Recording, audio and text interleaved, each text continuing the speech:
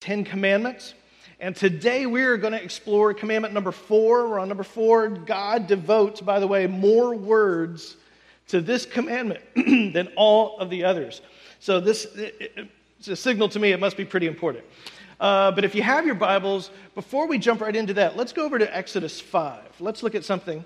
In this passage, in Exodus 5, let me kind of set it up, what's happening here. The Israelites they're still slaves in Egypt, okay? And they have become this race of brick makers. That's what they are to the Egyptians. Now, back in the day, one of the key ingredients to make bricks, anybody guess, was straw. Very good, gold star. Straw. And so what would happen is the Egyptian slave masters, they would come every day, they'd dump a bunch of straw on the ground, and the Hebrews would come along and make bricks out of it. But one day, just to kind of mix things up and to punish them, make their lives miserable, the Pharaoh of Egypt decides he's going to come up with a different plan. And this is what he says in Exodus 5, verse 10. The slave drivers and the foremen went out and said to the people, "This is what Pharaoh says. I will not give you any more straw. Go and get your own straw wherever you can find it, but your work will not be reduced at all." So now suddenly they've got more to do, and it's going to be harder than ever. Verse 12, so the people scattered all over Egypt to gather stubble to use for straw. And the slave drivers kept pressing them, saying, "Complete the work required of you for each day, just as when you had straw." Verse 14, and Pharaoh's slave drivers beat the Israelite foremen they had appointed, demanding, "Why haven't you met your quota of bricks yesterday or today as before?" And the Israelite foremen, they went and appealed to Pharaoh. "Why have you treated your servants this way? Your servants are given no straw, yet we are told, 'Make bricks.' Your servants are being beaten, but the fault is with your own people." So Pharaoh says, "Oh yeah?" He says, "Lazy. That's what you are. That's why you keep saying, 'Let us go sacrifice to the Lord.' Now get to work. You will not be given any straw, yet you must produce your full quota of bricks." Now, these are the slaves that we've been talking about for the last month or so, that are about to be rescued by God. These slaves are going to be freed by God. They're going to be given the 10 Commandments. But in Egypt, it's all about bricks. It's all about bricks. So in the morning, when you wake up, when you're a Hebrew, this is your life right here. Bricks. And your life is all about making bricks. You make bricks in the morning, and then as the day goes on, when it gets into the afternoon, you make bricks. And you make bricks all into the evening. And then the next day, you get up, and you have a lot to look forward to. It's all about making more bricks. That's what the next day is. Wednesday, Thursday, you make bricks every single day. You get up, you make bricks, and then finally you get to the weekend, right? Everybody's living for the weekend. Sorry, a little spirit of lover boy came over me there. Well, guess what? You get to make more bricks. There's no weekend. You just make bricks. Sunday comes around, finally Sunday. You get to sleep in a little bit. Nah, you make bricks. All day. Morning, noon, afternoon, into the evening. This is the way it is 365 days a year. Every day, 31 days a month, all day, your life is bricks. As soon as you're old enough to pick up a brick, you go out and you make bricks. This is your life. When you get in your teens, you don't go to school, you make bricks. When you're in your 20s, you make bricks. When you're in your 30s, if you make it that far, you get to make bricks. And if you make it to 40, which was very, very rare for their day, if you make it to 40, you make bricks. Until the day you make your very last brick. And on that day, they don't make you a retirement cake. Because if you've made your last brick, it means you're dead. That's what that means. This is your life, bricks. And if you're no longer able to make bricks, so you're a slave, and so your worth is wrapped up in bricks. It's measured in bricks. And that's your worth to the Egyptians. So if you're no longer able to make bricks, well, they're not going to pay your room and board, so they just get rid of you. So this is life. You are owned. You're personal property. You're a slave. Your value as a human only comes from bricks. See, in Egypt, you are what you produce. That's what you are. You are what you produce. Your worth is measured in how many bricks you made today. So your worth comes from bricks. If you can't make bricks anymore, what are you? Worthless. You're worthless. You have no purpose. You're no longer useful. So this is life in Egypt. Bricks, a lot of bricks. This is your worth. Every day, from birth until the day you die. Now, here's the funny thing. For us modern Americans, this isn't exactly hard for us to identify with. As Americans, we work harder than we ever have in our country's history right now. The statistics show that, did you know, since 1950, the average American's productivity has increased 400%. 400%. So you would think we'd get to work like 4 times less, but we don't. We still work harder than most of the rest of the world. We work 137 more hours per year than the Japanese on average. We work 260 more hours per year than the British. We work 499 more hours per year than the French. Everybody works more than the French. 499 more hours per year. And at the same time, here's the thing. In every study done, America doesn't rank at the top in happiness. We rank below most of Western Europe in happiness. We rank below Canada. We rank below Mexico in happiness. These studies that they do. Mexico, Canada. Canada, they put mayonnaise on their fries, and we rank below them. I'm still trying to figure that out. We're working more for less. And the thing is, there's no brake lights in sight, because this is what we're taught to do. And the consequences to this are staggering.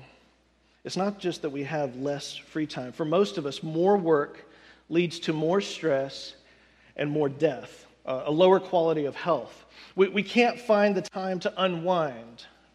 We don't find the time. We can't find the time to take care of our homes, to spend time with loved ones, to connect with friends, to live a generally more fulfilling life. Most of the people that I know, I talk to them, and if they're really stressed out or they're lonely, and I ask them, why aren't you connecting like in a small group here at church? They say they don't have enough time. They don't have time to connect with people. Now, and the research on this is clear. I'm not telling you anything you don't know. Stress is the number one cause of health problems in America. They've caused this. They've studied this out. Stress, the number one cause of health problems in America. And there are a few things that stress us out than being constantly overworked. Now, this is not how it's supposed to be, my friends. Okay? This is not what God intends. And this does not have to be our fate simply because that's what culture tells us. Right? We are designed for shalom. We are designed to flourish. We are designed for peace and joy. And instead, we find ourselves living like Hebrews in Egypt. We're physically tired. We're mentally tired. We're spiritually tired, emotionally tired. We're overwhelmed, relationally tired. And instead of being human beings, we've become human doings. Because we do, because it's all about the bricks you've produced. We are defined by the bricks that we produce. So, which leads us to 2 questions. Is there a way out of this? And if so, what does it look like? Let's turn over to Genesis 1. In Genesis 1 is the epic account of God's creation, God and his creation. So in Genesis 1, most of you know the story. God makes light and he makes trees, and he waters, and he makes all the good stuff. And every time he makes something, if you notice the progression in the story, every time he makes something, he one-ups himself. He makes something more advanced the next time, right? So the first time, if he makes dirt, then he comes back and he makes a tree. But then he makes leaves and seeds and fruits. So there's a progression going on. Then he makes animals, and then he tops it all off by making man. And then he says, we can do even better than that, and he makes woman, right? And so Genesis 1:31, he says, God saw all that he had made, and it was very good. And there was evening and there was morning, the sixth day. Thus the heavens and earth were created, or completed, in all their vast array. So God creates for 6 days. 6 days, he makes the physical universe. The sixth day ends, God looks at it all and he says, this is good stuff. This is really good. Verse 2 of chapter 2, he says, by the seventh day, God had finished the work he had been doing, and so on the seventh day, he rested from all his work. Then God blessed the seventh day and made it holy, because on it he rested from all the work of creating that he had done. So God rests on the seventh day, and he makes it holy. Now, a couple of observations I think is interesting here. First, this is going to be really deep. God creates stuff. You're welcome. I studied that a long time, and guess what I came up with? God creates stuff. That's the first thing we want to look at. We all agree to that. For 6 days, God is the creator. He creates. He's super creative. Then on the seventh day, God rests. Okay, fine. Now, observation. If God rests, then God is not creating on the seventh day, is he? He's not creating on the seventh day. Now, if God is resting and not creating, it raises kind of a disturbing question. Is God still the creator if he's not creating? Yeah, he's still the creator. Can God rest on the seventh day and still be the creator that he was on the sixth day? Can God stop working and still, be God? Is he sitting around on the seventh day going, man, I just don't feel like very God-y today. Something's missing, right? No, I think most people would say, yeah, God is still God. He's still in control, of course. So if that's the case, then somewhere in you and me is this sense that God is God, whether God is doing anything creative or not. He is God. God is God, period. And if that's the case, then God's worth, his godliness, isn't dependent on what he happens to be doing at any one moment. God can work. God can rest. God can do stuff. God can observe. Right? His worth is not dependent on whether he's creating or not. So this creates an even more disturbing question for you and me. Can I be me if I'm not doing anything? Am I still me? Are you, apart from what it is that you do, are you, apart from what it is that you do, what you create or what you make, what you produce? Can you be you, or do you need to be doing something to have worth and value? Is my life defined by bricks? All right, we're going somewhere with this, I promise. Let's look at Exodus 20. We get to the commandments. So it's to these people, the brick people, God comes. And a few chapters later, and God says, I want you guys to be my children. You're my children. I want to teach you what it means to be human again, right? He brings them out of slavery. They're no longer owned by Pharaoh. They're no longer in brick world. Everything's different. They don't have to eat and sleep bricks all day long. God has brought them out here to the wilderness. No bricks, as far as the eye can see, for the first time in 400 years for these people. So the question for them, if you could put yourself in their place, is surely, what am I now? What am I now? Because I'm really good at making bricks. My dad was really good at making bricks. My grandfather was. Man, we were the best at making bricks. What am I now? God is showing these folks, remember, how to be human again. So in Exodus 20, verse 8, he says this, remember the Sabbath day by keeping it holy. 6 days you shall labor and do all your work. So notice here in verse 9, God affirms work. He said work's good, labor's good. God affirmed way back in the garden. He gave them a job to do. Work is a noble thing for men and women to do. And then he gets to verse 10, and he says, but the seventh day is a Sabbath to the Lord your God. On that day you shall not do any work, neither you nor your son and daughter, nor your male or female servant, nor your animals, nor any foreigner residing in your towns.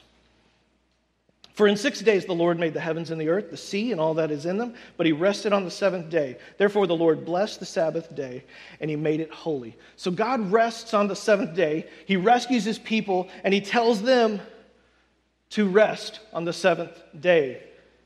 The command is essentially, you're my people. I want you to be like me. Be like God. Right? Work is good, but then be like me. Take a day that is different from all the rest. Now, how many of you, maybe there is a small percentage of you here, grew up in like a really religious household, and you actually observed the Sabbath once a week, and y'all were pretty strict about it. You really reserved the Sabbath. Anyone? A few people. It's usually a very, very small percentage, yeah. I've talked to folks who did, growing up, observe Sabbath, and so often for them, Sabbath meant a long list of things you weren't allowed to do on that day. For some folks I've talked to, Sabbath was the day you are bored for the Lord. That's what one of my friends growing up was like. It's Sunday, I got to be bored for the Lord. That was like Sabbath for him. Like everyone in the family, just sits around in their boxer shorts, not doing anything, and staring at each other. And not doing anything fun. Some people think of Sabbath as that. But now let's ask, is the living God of the universe just trying to make us bored one day a week? Is that what this command is all about? See, one of the difficulties human beings have with a command like this is how we view time. How we view time. In a nutshell, you and I use time to acquire stuff. Right? Or to make stuff. We use time if you have a job, you go to work every day, right? You spend your time, 40 hours a week or whatever it is, you spend your time so that later you can spend your money and get stuff. So they'll hand you a paycheck and cash it in, and you can buy insurance and food and blue jeans, waffles, whatever it is you want to buy with your money. And so that time for you was useful. That was useful time because it helped you get stuff. So we tend to look at time and we base time on how useful it was to get us stuff, right? If you're in school, you don't necessarily go every day to get a paycheck, but after 4 years of spending your time, you get a diploma, right? So that you can get a job, so that you can get a paycheck, so you can buy stuff, right? So our time is an investment to us. We use time to acquire stuff. So it's really hard for us to comprehend time apart from its ability to create things. Time needs to be creating things for us, to be useful. Time for us is useful only for what it produces, right? Only for what it produces. So we evaluate time. We say things like, oh man, that was a waste of time. Meaning what? It didn't produce enough value to us. It was a waste of our time. Now, hang with me here. How many of you, if you were really honest, one of the first thoughts you have when you wake up in the morning, as your eyes open and you realize you're conscious, your first conscious thought is your list of things you've got to do today? I see some heads nodding. Those responsibilities that press on you, they press on you immediately as soon as you're awake. What has to be done that day? Why? Because we are slaves to time. We are slaves to time, and you and I cannot think of time apart from its ability to produce things, right?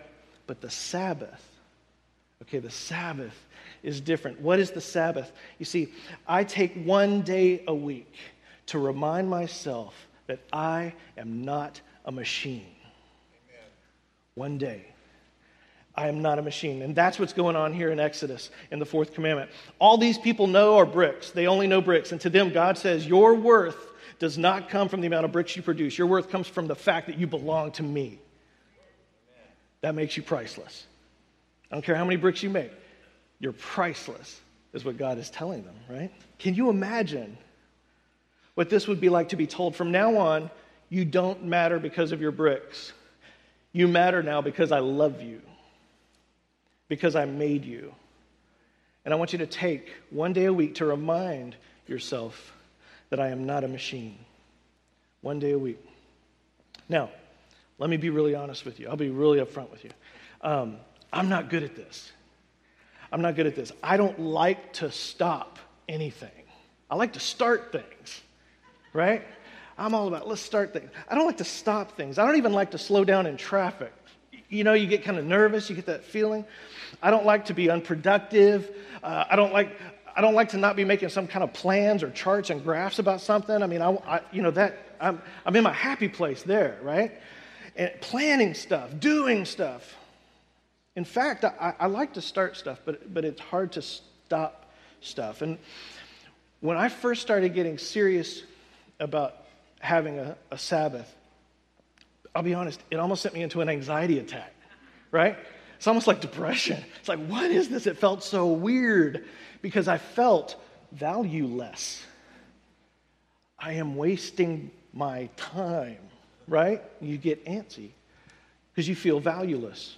This time has no value until you realize what's going on. I discovered, though, that the creator of the Sabbath himself, he tells me I need this. He says this in Psalm 46, be still and know that I am God. Be still. Oh, man. This scripture, this freaked me out. When do we get to know God? When we're still. Right? How does he describe his voice? Still, small voice, right? This word still, this will hurt even more. This word for still is this Hebrew word rapha. It literally means weak, to fail. It's the Hebrew word for weak, failing. Literally, God's telling us, take time during the week. Allow yourself a posture of weakness. Unproductive, unbusy. Can you think of anything more pride-killing than that? Some of you right now are just going, this sounds great, but this is never going to happen. Pride-killing. It is for some of us, right? Now, let me answer a couple of objections that I know that we all have about this. Notice, number one, Sabbath is not just an old covenant concept. It's not just something that's just under the law. It's a concept that precedes the law. Where did we first see it? The garden, right? We saw it in the very first chapter. It's observed by God himself in the very first verses of creation. Kind of like the tithe. Remember, we were talking about tithing a couple months ago. It's a concept that precedes the law. It's really a principle. The Sabbath, kind of like tithing, is this principle of giving back to God. And it's something he has set in motion for us as human beings. Because he designed us, so he kind of knows what's going to be good for us, be good for our souls, right? He knows. Secondly, we don't have to get real religious about this. Let me nip this in the bud too. We don't have to assign a whole bunch of rules. This is not about legalism. Jesus Christ himself said that Sabbath was made for us. We weren't made to be ruled by the Sabbath, right? Amen. So Sabbath is a gift from the Lord. It's to be a delight. Furthermore, in Colossians, check this out. This is pretty blatant. Therefore, let no man pass judgment on you in questions of food and drink, or with regard to a festival, or a new moon, or a Sabbath. No judgment. So there's no place for judgment, okay? No place for judgment. No place to get prideful about this. Let's not get legalistic, a spirit toward one another.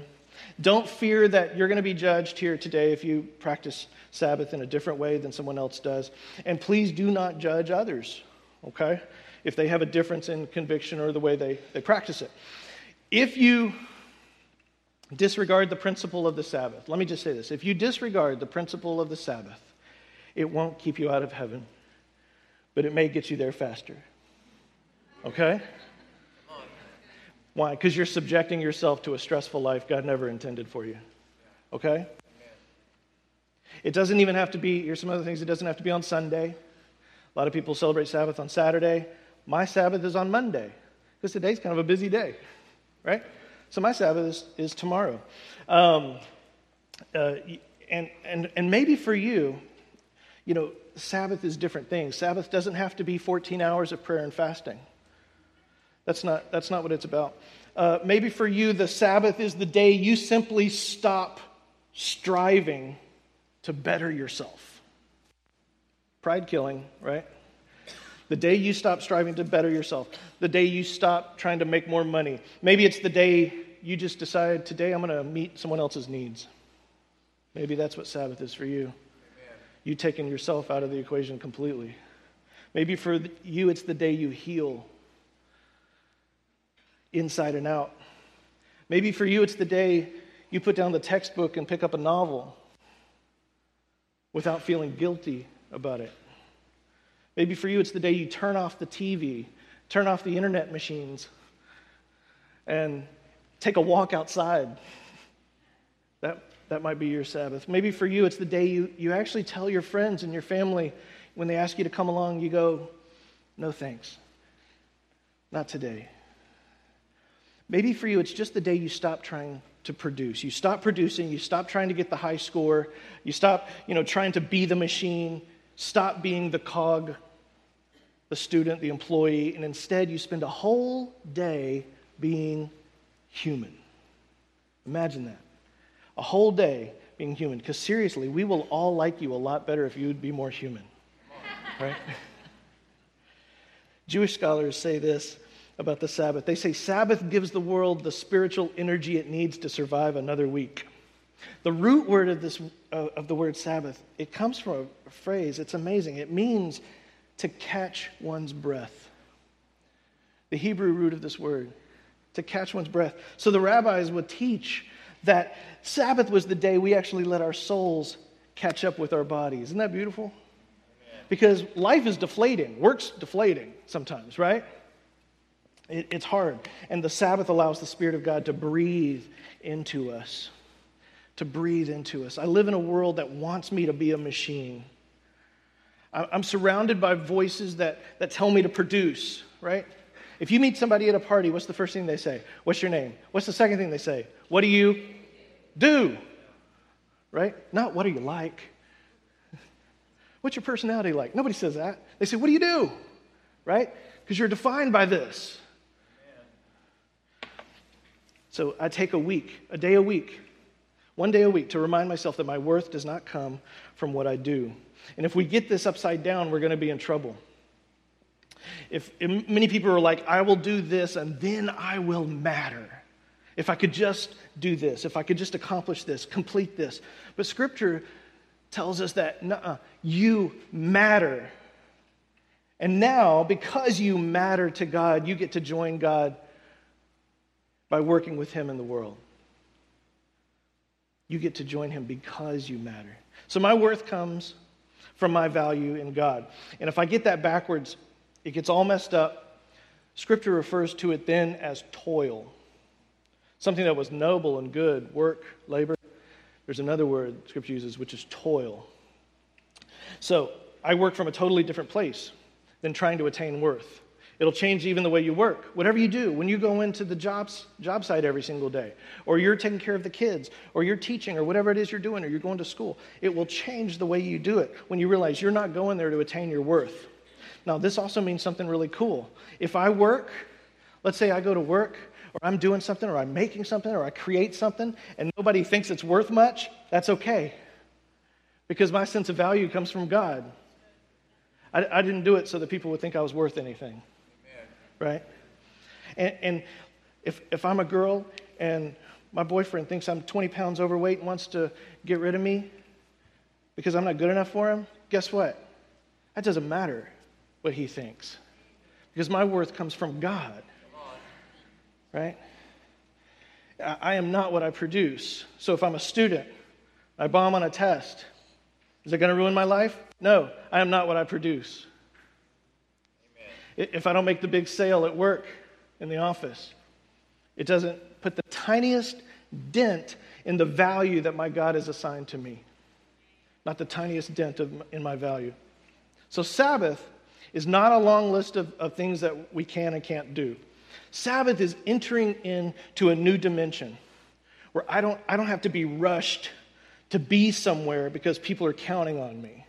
I've heard Sabbath called a cathedral built in time, right? We build these cathedrals so that we can worship the Lord out of space. We build it out of stuff and space.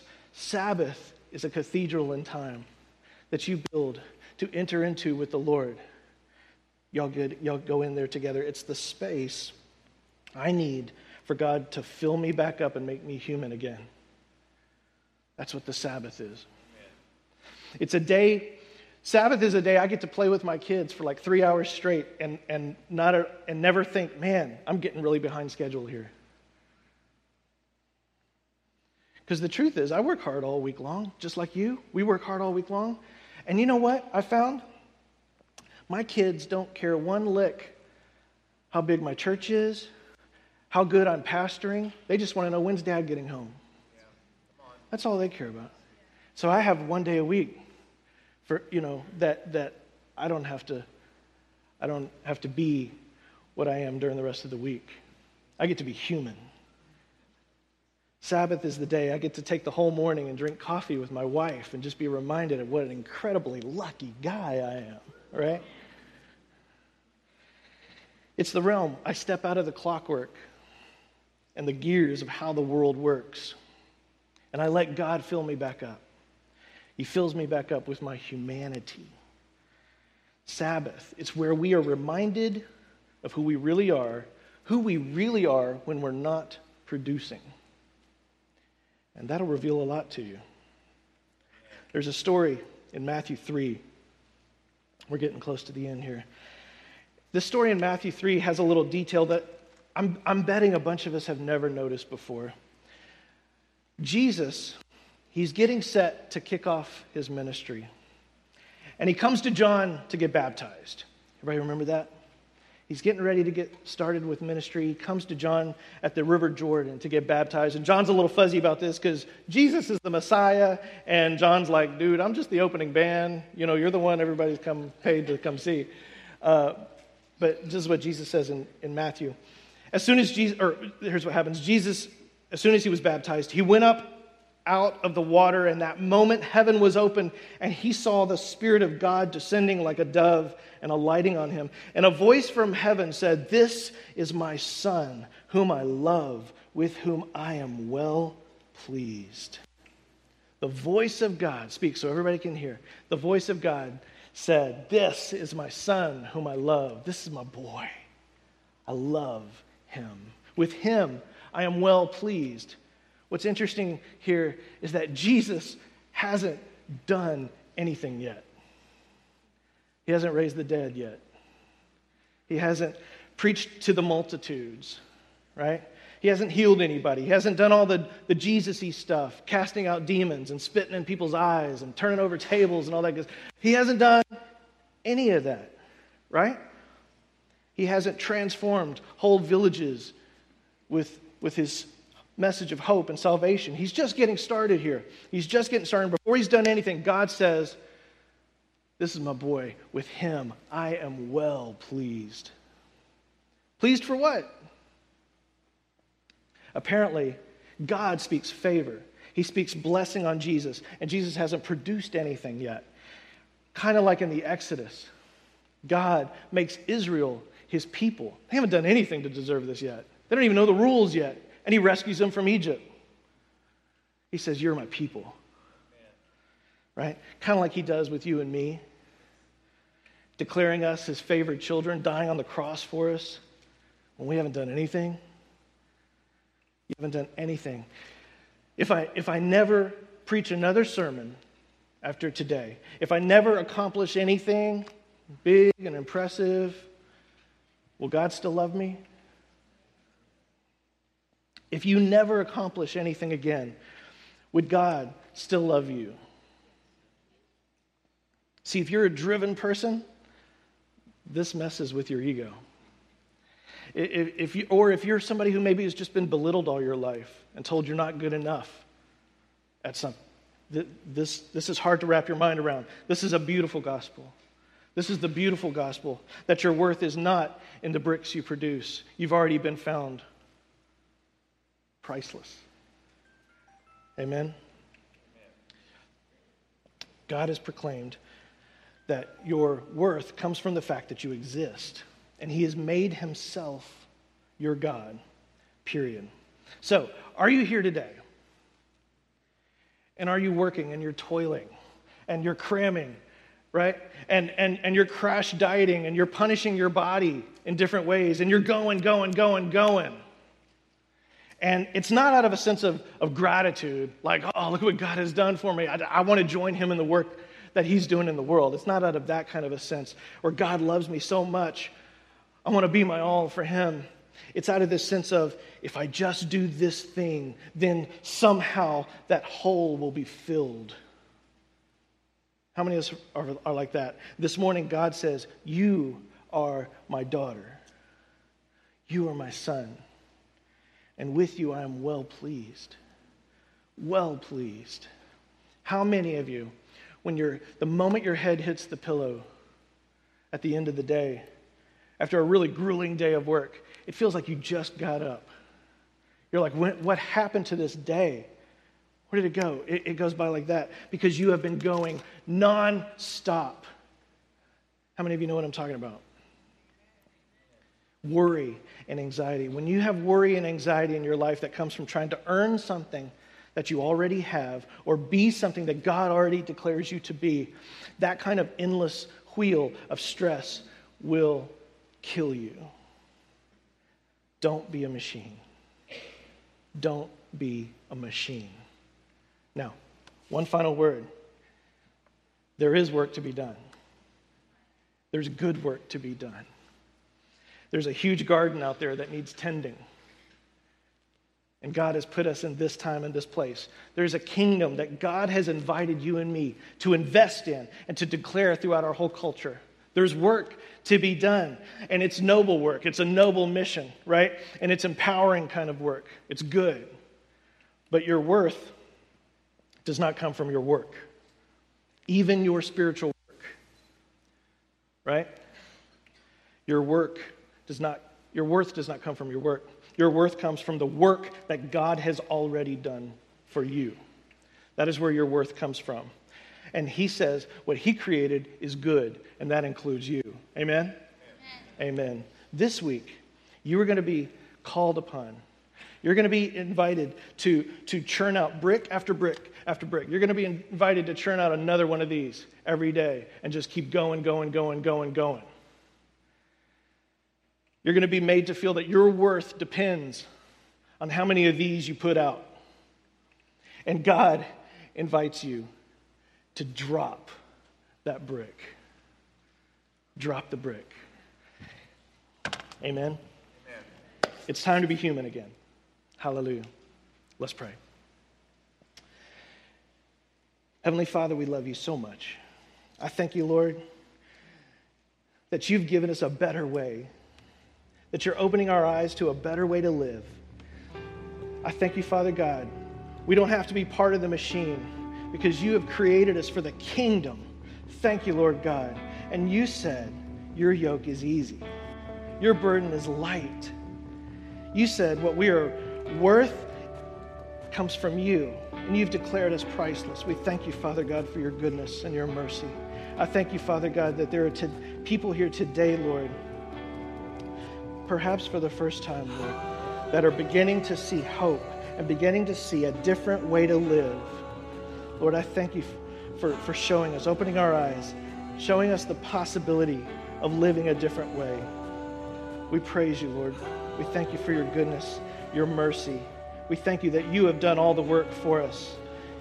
You did the work on the cross, and we accept that gift. We praise you for it. In Jesus' name, amen. Amen. Our prayer partners.